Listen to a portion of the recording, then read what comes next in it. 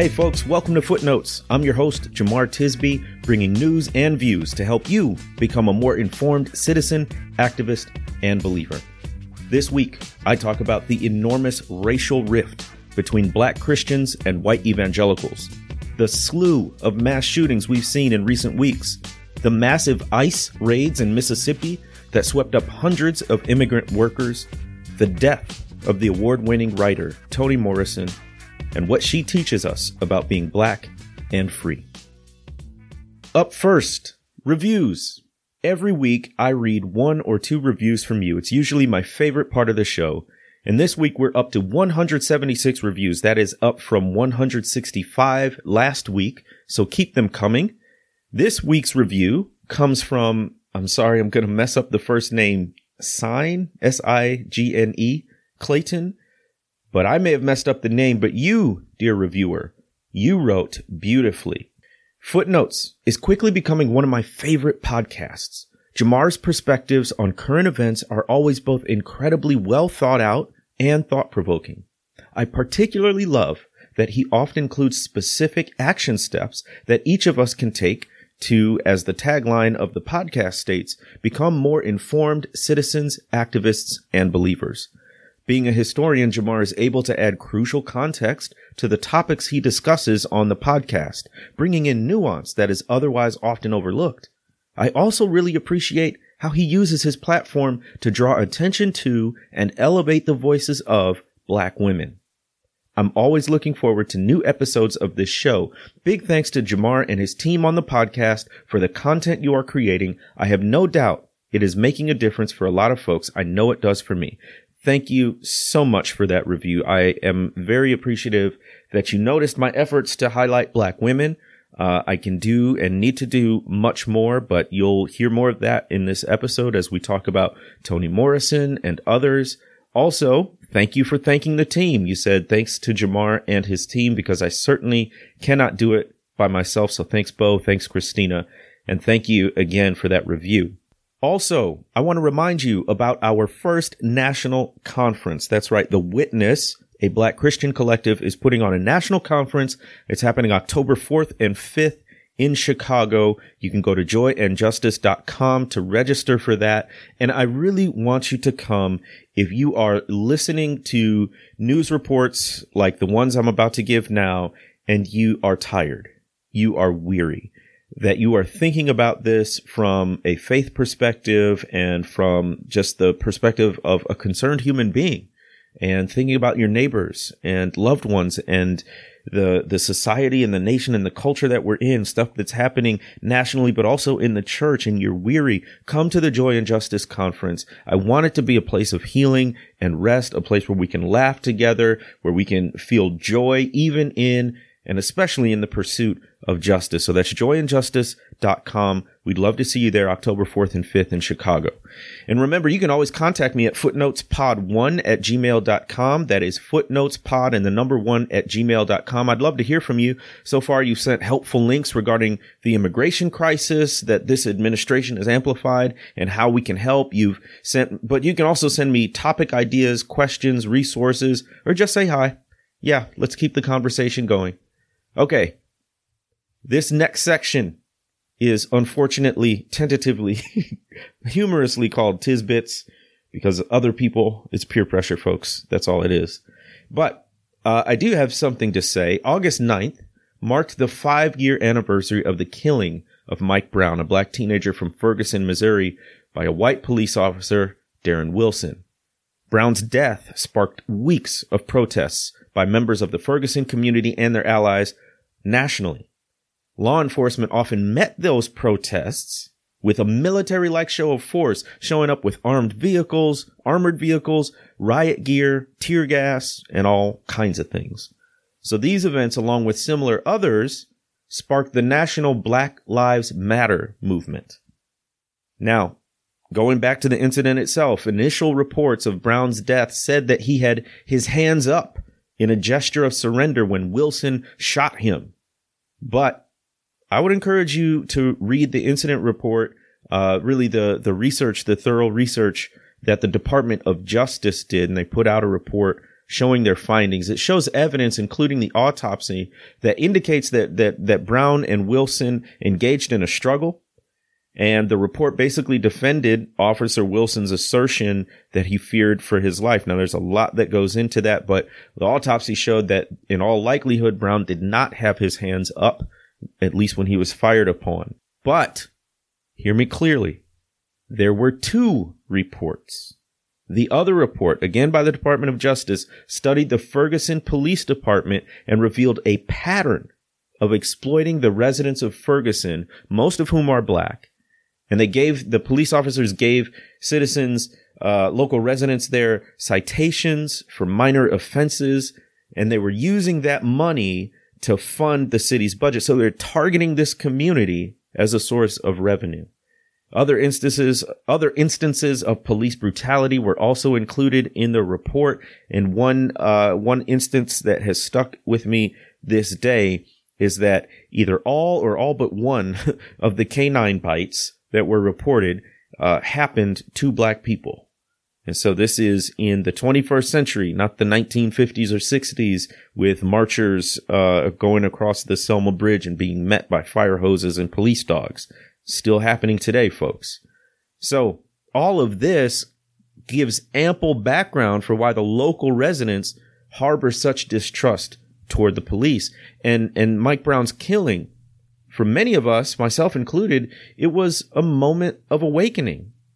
For black people and others, the response of many white evangelicals to this event revealed in a new way the deep divide that still exists between black and white Christians. I actually got to write an article about this in the Washington Post. It's called How Ferguson Widened an Enormous Rift Between Black Christians and White Evangelicals. I'll link to that in the show notes. But I wrote, much of the attention today and this weekend will focus on remembering Brown, discussing criminal justice reform, and evaluating how society has or hasn't changed since that fateful day.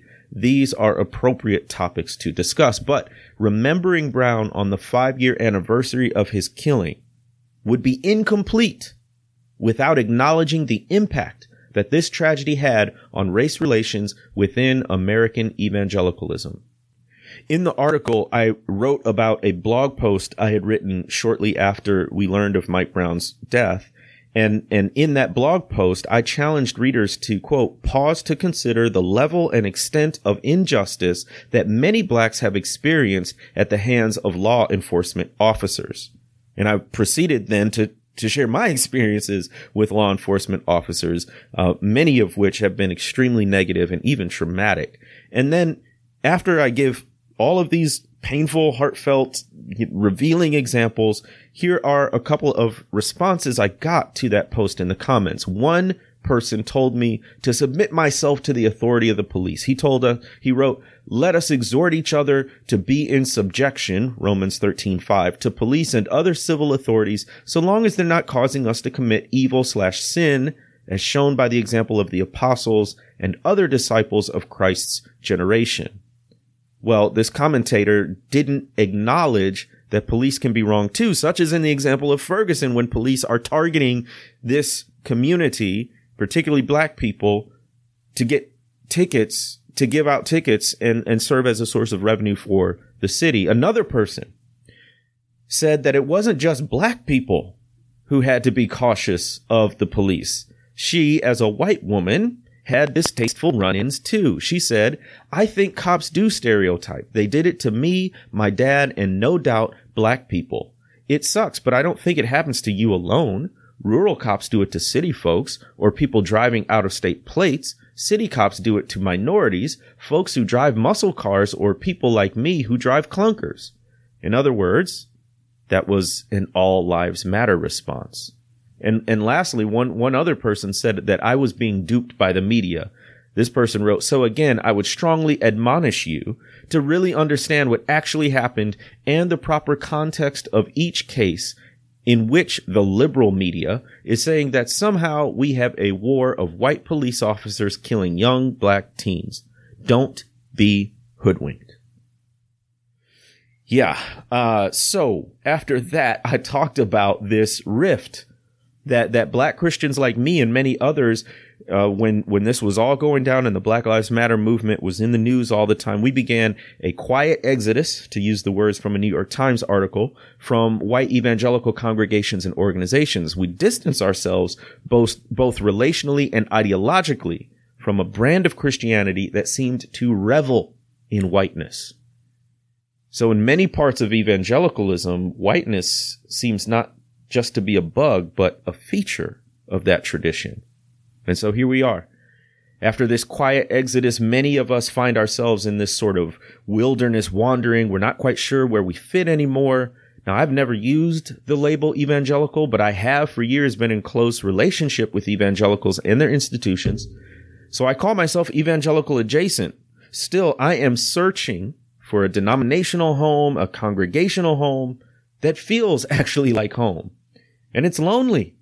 And it's this loneliness mixed with the pain of betrayal and injustice when we talk about race in these circles. And so again, I encourage you, if you're feeling like this, don't go it alone. Join us at something like the Joy and Justice Conference, but also listening to a podcast like this and knowing that there are other people who know how you feel, who are just as outraged as you are about police brutality and racism, and we're dedicated to Jesus. In fact, it's because we're dedicated to Jesus that we feel that way. You're not alone.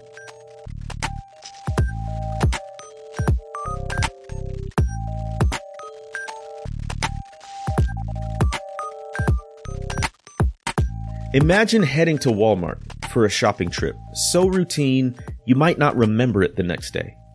You need batteries or hamburger buns, or it's your regular shopping trip like you've done countless times before. Then a sound like a massively loud firecracker rings out. More like dozens of firecrackers going off in rapid succession. Pop, pop, pop, pop, pop. For a brief moment, your mind thinks, what is that? It's not the 4th of July. Why is that sound inside a store? Then the chilling reality sets in. People screaming, people running. It's a live shooter, and the next bullet might be coming for you. Well, that's a scenario that might have run through someone's head in the latest in a string of mass shootings, this time in El Paso, Texas. On the morning of August 3rd, a lone gunman, 21 years old, entered the Walmart in El Paso and started shooting. By the time the ordeal ended with the shooter taken alive, he had killed 22 people and injured 24 others. Just minutes before he began shooting, he posted a manifesto, at least authorities believe it's from this shooter, posted that online, and the manifesto spoke of a Hispanic invasion. The FBI is treating this as a terrorist attack and possibly a hate crime.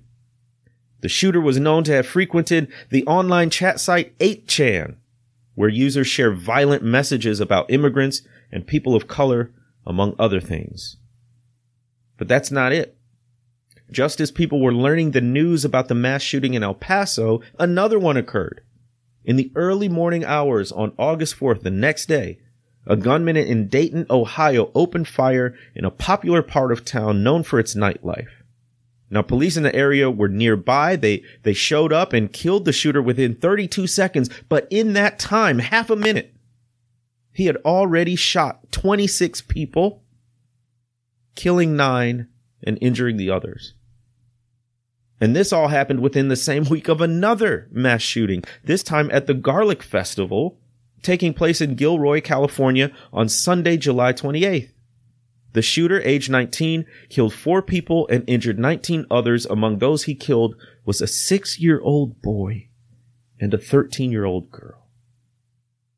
An Instagram account attributed to the shooter, who was killed by police, advised people to read a 19th century manifesto that advocated racial violence and anti-Semitism. So what do we say to all this? First of all, the victims. Dozens of people killed in the span of days. Their only crime? Getting caught in the crosshairs of a murderer. Those are lives, so many of them children or just barely beyond, that we'll never get back. Laughs, their loved ones will never hear again, smiles they'll never see again, potential we'll never know. And most of the focus is often on the deceased, obviously with good reason, but let's not forget the injured. These are people who sometimes remain on the brink between life and death for days or even weeks. They may walk away eventually, but they're not walking away whole. Perhaps they have a permanent disability afterwards. They have real physical scars to remind them of their ordeal. And they're almost guaranteed to repeat the events of that fateful day countless times and relive the trauma of that whole ordeal over and over again. Not to mention the impact on their families and friends who have to be there for the people involved to help walk with them through the healing. So to the families of the victims, both the ones killed and those injured, we're centering you. We're not forgetting you. We're not putting all the focus on these murderers. And we pray for strength in this time. But also, in light of this string of mass shootings, many citizens and politicians have called for stricter gun control laws, not just thoughts and prayers, as important as those are, but actions. Many times these shootings are carried out using rapid fire assault rifles such as the AR-15. They can kill a lot of people really fast because they're weapons meant for war, not for civilian use. And we used to have a ban on assault rifles. It was in a 1994 bill, but certain politicians let the bill expire in the early 2000s. And after this latest round of shootings, even Republican lawmakers, right up to the president himself, have signaled that maybe some changes are coming. Changes such as stronger background checks, bans on high-capacity magazines, and so-called red flag laws that prevent people threatening harm to themselves or others from buying or possessing firearms. But there's concern that once again, nothing will happen. I mean, we've seen this before. But right now, Congress is out on recess during the month of August, and despite calls from some Democrats to hold a special session, Mitch McConnell has refused to do so. So who knows what may happen in the next month when they're in session again after some time has passed. Now, I'm not a legislator and I don't major in policy, but common sense gun measures, they seem to make a lot of sense. Others think that arming the so-called good guys will prevent mass shootings, but it seems counterintuitive, if not downright foolish, to think that more guns is the solution to the problem of guns. Lastly, we have to talk about white nationalism. It is the greatest terrorist threat, not just a threat, a reality in the United States today. According to the Anti-Defamation League, from 2009 through 2018, the far right has been responsible for 73% of domestic extremist-related fatalities. What is white nationalism? It's the belief that white people deserve privileged status in the United States, and that the U.S. is a white person, specifically a white man's country.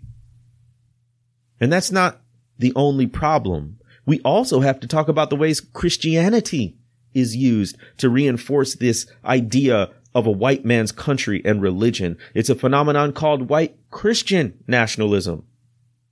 A sociologist at Clemson named Andrew Whitehead said, white nationalists believe whites deserve privileged status in the United States, and Christian nationalists believe Christians deserve the same. Both ideologies stand in the way of unity.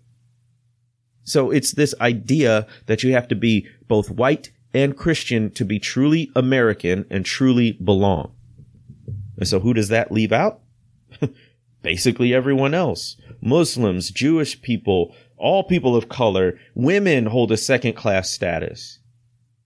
And what are the impacts of white nationalism and or white Christian nationalism? It's the feeling that America is being invaded or even infested, to use some people's terms, by black and brown people from other countries. It's the idea that the problems we're facing, such as mass shootings, don't stem from issues like poor gun control laws or racism, but they come from the fact that we took prayer out of schools or made Christianity harder to talk about in the public sphere, like you say happy holidays and not Merry Christmas. In its worst forms, white nationalism and white Christian nationalism turn deadly as young men, typically white, put their ideology into violent action. Here's the application. Christians, especially white Christians, need to be preaching and teaching against white nationalism. Why do I specifically cite white Christians in churches? Because this is not a problem Black, Asian, Native American, or Latin American people have. Nationalism is not leading many racial and ethnic minorities to kill people in mass shootings. I'm not saying it never happens or it never could happen, but the threat we're dealing with now is from white nationalists. And we have a president who openly uses terms like invasion to talk about Latin American immigrants. Some of these shooters have directly quoted or used ideas from the president, so churches need to be speaking out about the use and misuse of words, even and especially when it's coming from the president. Christian churches and institutions should also be defining white nationalism and white Christian nationalism so that their followers know how to spot it. We should be talking about warning signs of antisocial and sociopathic behavior. In short, we need to be treating white nationalism like the clear and present danger that it is. Instead of this hair-pulling debating about the phrase Black Lives Matter or defending your supposed right to own semi-automatic military-style weapons, Christians could be discerning what's going wrong with young men, specifically white young men, and how faith communities can give these people a greater sense of belonging than an online chat site that traffics in white supremacy. This is one of the most urgent challenges for the church today. Can churches, especially predominantly white ones, offer a narrative that will dismantle white nationalism as an ideology and offer good news to those people lonely enough and angry enough to want to pick up a gun and kill people?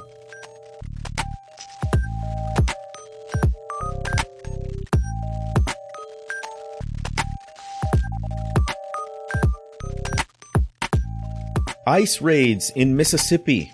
On Wednesday morning in Mississippi, Immigration and Customs Enforcement, or ICE for short, carried out what officials called the largest single state worksite enforcement action in the nation's history. ICE agents rounded up 680 people, most of them Latin American, in 7 factories, 7 plants in 5 different cities in or near central Mississippi. Mike Hurst, the U.S. Attorney for the Southern District of Mississippi, said, "While we are a nation of immigrants, more than that, we are first and foremost a nation of laws. The rule of law is the bedrock, the very foundation of our great country. Without law, there is no order. Without the enforcement of law, there is no justice." So, I'll get to an extended analysis, but let's pause here. Law and order. That rhetoric is reminiscent of what conservative politicians have said for decades, since at least Nixon. And it's dog whistle for cracking down on poor and minority communities. The phrase law and order is hardly ever used when white people break the law. It is code for arresting or using law enforcement to repress and repel uprisings from Black and brown people. As I record this, about 300 of the nearly 700 people detained have been released and await a court date, but for the hundreds still detained, they and their families are in agony. One 15-year-old daughter of a man being held said she doesn't know, even now, his exact whereabouts, but just that he's been taken somewhere in Louisiana. There's an article out from NPR that said, in light of the number of families affected by the raids, St. Anne Catholic Church in Carthage, Mississippi, has opened its doors to people in need of legal advice, hot meals, or counseling led by a social worker or child psychologist. So churches are getting involved. And here's what the priest of that church said. "The system sees numbers.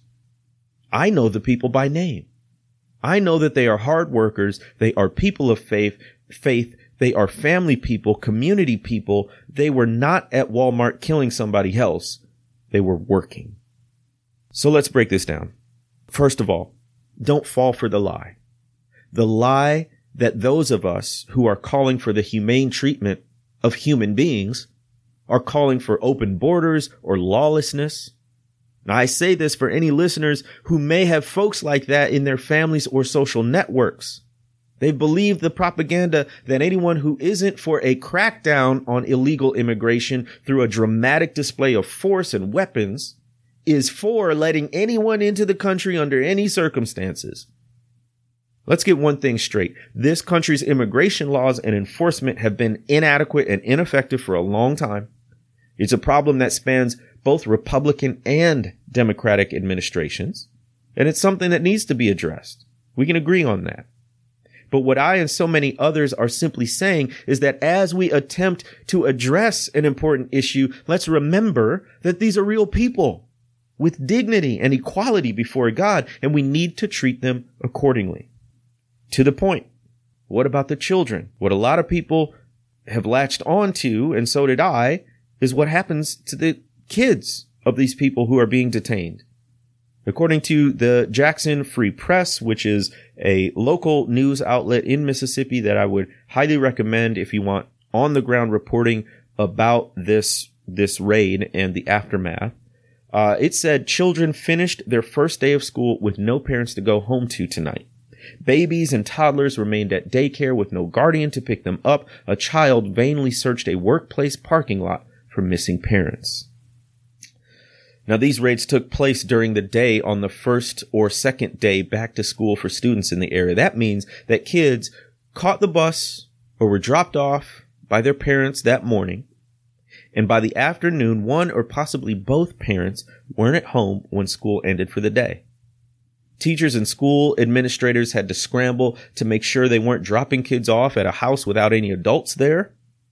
Organizers had to mobilize to make sure kids had food and places to stay until they discovered whereabouts and status of parents or guardians. Have you ever been at an event or the mall or a store or something and your parent was supposed to pick you up and they didn't show up at the time they said they were going to? You remember that feeling? That anxiousness? Did they forget? What's going to happen to me if I'm alone? How long is it going to be? Imagine that multiplied by hundreds and hundreds of kids in this raid. It's staggering. How is this okay? How is this a reasonable policy in a country that's supposed to stand for liberty and justice for all? This goes far beyond immigration law and policies. This isn't just about civil rights. It's about human rights. So many people who say they stand firmly for family values have no reservations about splitting apart families if they're brown people from the wrong country. And let's also talk about the economic aspect of all this. Again, another Jackson Free Press article said 6 of 7 Mississippi chicken processing plants raided Wednesday were willfully and unlawfully employing people who lacked authorization to work in the United States, including workers wearing electronic monitoring bracelets at work for previous administration violations, according to unsealed court documents. Now, these crimes that employers are committing, you're not supposed to employ undocumented workers, right? So there's the whole other side where people need to work and are desperate and will do what is necessary to take care of themselves and their families, just like any of us would. But on the other side is the exploitation coming from these business owners and the plant managers. And the reality is that it is notoriously difficult to prosecute these business owners. This article said from October 2018 to May of 2019, there were eight new prosecutions for hiring people working illegally. And of those 8, just 4 new convictions nationwide. The immigrant laborers were workers at poultry plants. They do the difficult work that most of us don't want to do, and they do it for far less money than most of us would settle for. And the reality is we all benefit from their exploitation because these employers pay their workers so little, and so we get our chicken cheaper. But wouldn't you pay a few more cents or a couple more bucks on your food to ensure that the people literally putting food on your table are treated how you would want to be treated? And what about the employers? ICE rounded up the workers, but the people who knowingly employed them somehow escaped the fate of being herded onto buses and shipped to a massive holding pen in handcuffs along with hundreds of other people. This is a justice issue. It's about justice toward the poor. The Bible has a little bit to say about justice and the poor. Psalm 37:19, the wicked draw the sword and bend the bow to bring down the poor and needy, to slay those whose ways are upright. Amos 2, verses 6 and 7. This is what the Lord says, for 3 sins of Israel, even 4, I will not relent. They sell the innocent for silver and the needy for a pair of sandals. They trample on the heads of the poor as on the dust of the ground and deny justice to the oppressed. Psalm 82:3, defend the weak and the fatherless, uphold the cause of the poor and the oppressed. Proverbs 14:31, whoever oppresses the poor shows contempt for their maker, but whoever is kind to the needy honors God. And finally, Jesus announces his ministry by saying, the Spirit of the Lord is upon me, because he has anointed me to proclaim good news to the poor. He has sent me to proclaim freedom for the prisoners and recovery of sight for the blind, to set the oppressed free. I could go on and on and on. I've said it before and I'll keep saying it. We're in the midst of the next phase of a long civil rights movement. Now, we shouldn't expect movements in different eras to look exactly the same. In the 1950s and 1960s, our predecessors fought for the basic civil rights of black people in America. Rights that should have been guaranteed by the Constitution and later by the Reconstruction era amendments. Things like the right to vote, the right to enter any public facility, the right not to be discriminated against because of skin color. In this age, we have to fight for the basic civil rights of Latin Americans, Muslims, and others in our society who should already have all these rights, but they're being called into question. Even, and perhaps especially, undocumented immigrants have the right to expect a basic level of human decency even as they go through the justice system. How we treat the most vulnerable and the most denigrated people in our society is the true measure of our morality. I've made this statement before and I'll keep making it. Lots of people say if they had been alive during the civil rights movement during the 1950s and 60s, they would have marched with King. They would have picketed. They would have boycotted and demonstrated. They would have been on the right side of justice. Well, we're in the midst of another phase of the civil rights movement right now. And if you're not involved now, then don't deceive yourself and say you would have been involved then. Isn't it time for us to live our faith? Isn't it time that we love our neighbors, especially our undocumented neighbors, as ourselves?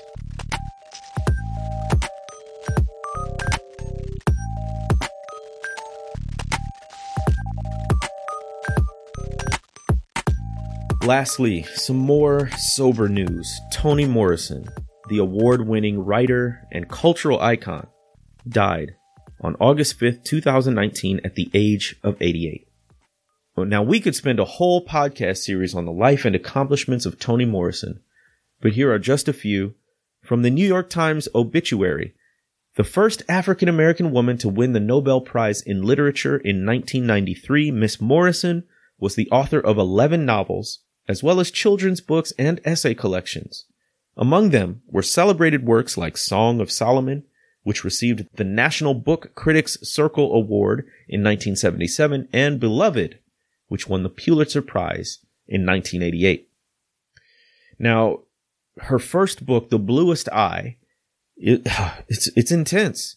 It weaves the internalized self-hate many black people experience from living in a white-centered world where European standards of beauty, such as blue eyes, are seen as the epitome of desirability in contrast to the brown skin and brown eyes of African-descended people. And she wrote other works, but Beloved is probably her best known and perhaps her most respected work. In it, the protagonist is a slave woman who briefly escapes to freedom, but when slave catchers catch up to her, she slits the throat of her 2-year-old daughter and kills her rather than see her child enslaved. Years later, a young black woman shows up at her door. This woman doesn't say a word, but her name is Beloved. So beyond her literary accomplishments, though, Toni Morrison took the bold step of centering black people and their experiences. When she began writing in the mid-20th century, it was rare for great works of literature to be completely absent of white people. But that's what Morrison often did in her stories. She centered black people, especially black women. Here's how a friend of mine, Ekemini Uwan, described Morrison's impact on her as a black woman. It's also Uwan's first byline for a national news publication, The Washington Post. So as you can see, Morrison is still inspiring writers even after her death. Ekemini writes, Toni knew that for a black girl to love herself was no trifling matter. I had to be set free from the clutches of white supremacy to love myself. For freedom lies on the other side of truth, and it is from that side that Toni wrote and spoke to me, to us, black people. She centered blackness, our history, culture, lifestyles, while eschewing the white gaze. And it's that black-centeredness that we at The Witness, a Black Christian collective, are trying to emulate. It's what I'm trying to do in my own life. Something you got to understand, for black people, so much of our lives are lived under and in response to the white gaze. The sense that white people, with their norms, their culture, their standards, are always watching, and we, as black people, are hyper aware of how white people might react to us. So we make moves or keep still. We speak up or remain silent. We assert ourselves or assimilate based on what we think white people will do or want. Well, Toni Morrison was an emancipated black woman. She freed herself from the constraints of the white gaze, and she wrote stories and lived her life that leaned in to blackness as a culture and as a source of self-respect. It's harder to do than you think. When the way you dress, the kinkiness of your hair, the color of your eyes, the cadence of your speech, and everything about you can be used against you because you're on the wrong side of an invented but no less real color line. That kind of scrutiny and judgment affects you, even if you're not aware of it. That's why we needed people like Toni Morrison, people who seemed to have been to a mountaintop of self-awareness and came back down with a kind of magnetic wisdom that drew us to her and at the same time revealed something truer about ourselves. Here's what Morrison had to say. You have in your writing certainly marginalized whites. Why are they of no particular interest to you, or seemingly no particular interest? Well, I was interested in another kind of literature that was not just confrontational, black versus white. I was really interested in black readership. And I wanted to do, I think, for me, the allegory or the parallel is black music, which is as splendid and complicated and wonderful as it is because its audience was within its primary audience. The fact that it has become universal, worldwide, anyone, everyone can play it, and it has evolved, is because it wasn't tampered with and editorialized within the community. So I wanted the literature that I wrote to be that way. I could just go straight to where the soil was, where the fertility was in this landscape. And also, I wanted to feel free not to have the white gaze in this place that was so precious to me, which is the work. And you will maintain this safe place for yourself, for your art? You don't think you will ever change and write books that incorporate white lives into them substantially? I have done. In a substantial way? You can't understand how powerfully racist that question is, can you? Because you could never ask a white author, when are you going to write about black people? Whether he did or not, or she did or not. Even the inquiry comes from a position of being in the center. And being used to being in the center. And being used to being in the center. And saying, you know, is it ever possible that you will enter the mainstream? It's inconceivable that where I already am is the mainstream. Thank you, Toni Morrison, for continuing to teach us that as black people, we can be, and already are, the centers of our own story. Rest in peace.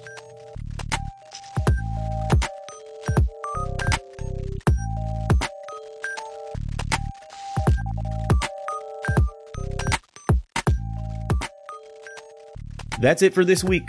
Remember to visit joyandjustice.com to register for the conference, like my author page on Facebook. That's facebook.com/Jamar Tisby 1, the number 1. I'm also on Instagram at Jamar Tisby and on Twitter at Jamar Tisby. Remember, you can contact me via email at footnotespod1@gmail. That's footnotespod and the number 1 at gmail.com. Thanks to our production assistant, Christina Button, our award-winning producer, Bo York. Footnotes is part of the Witness podcast suite. Check out thewitnessbcc.com for more great content. Thanks for listening. Until next time, I'm Jamar Tisby, and this is Footnotes.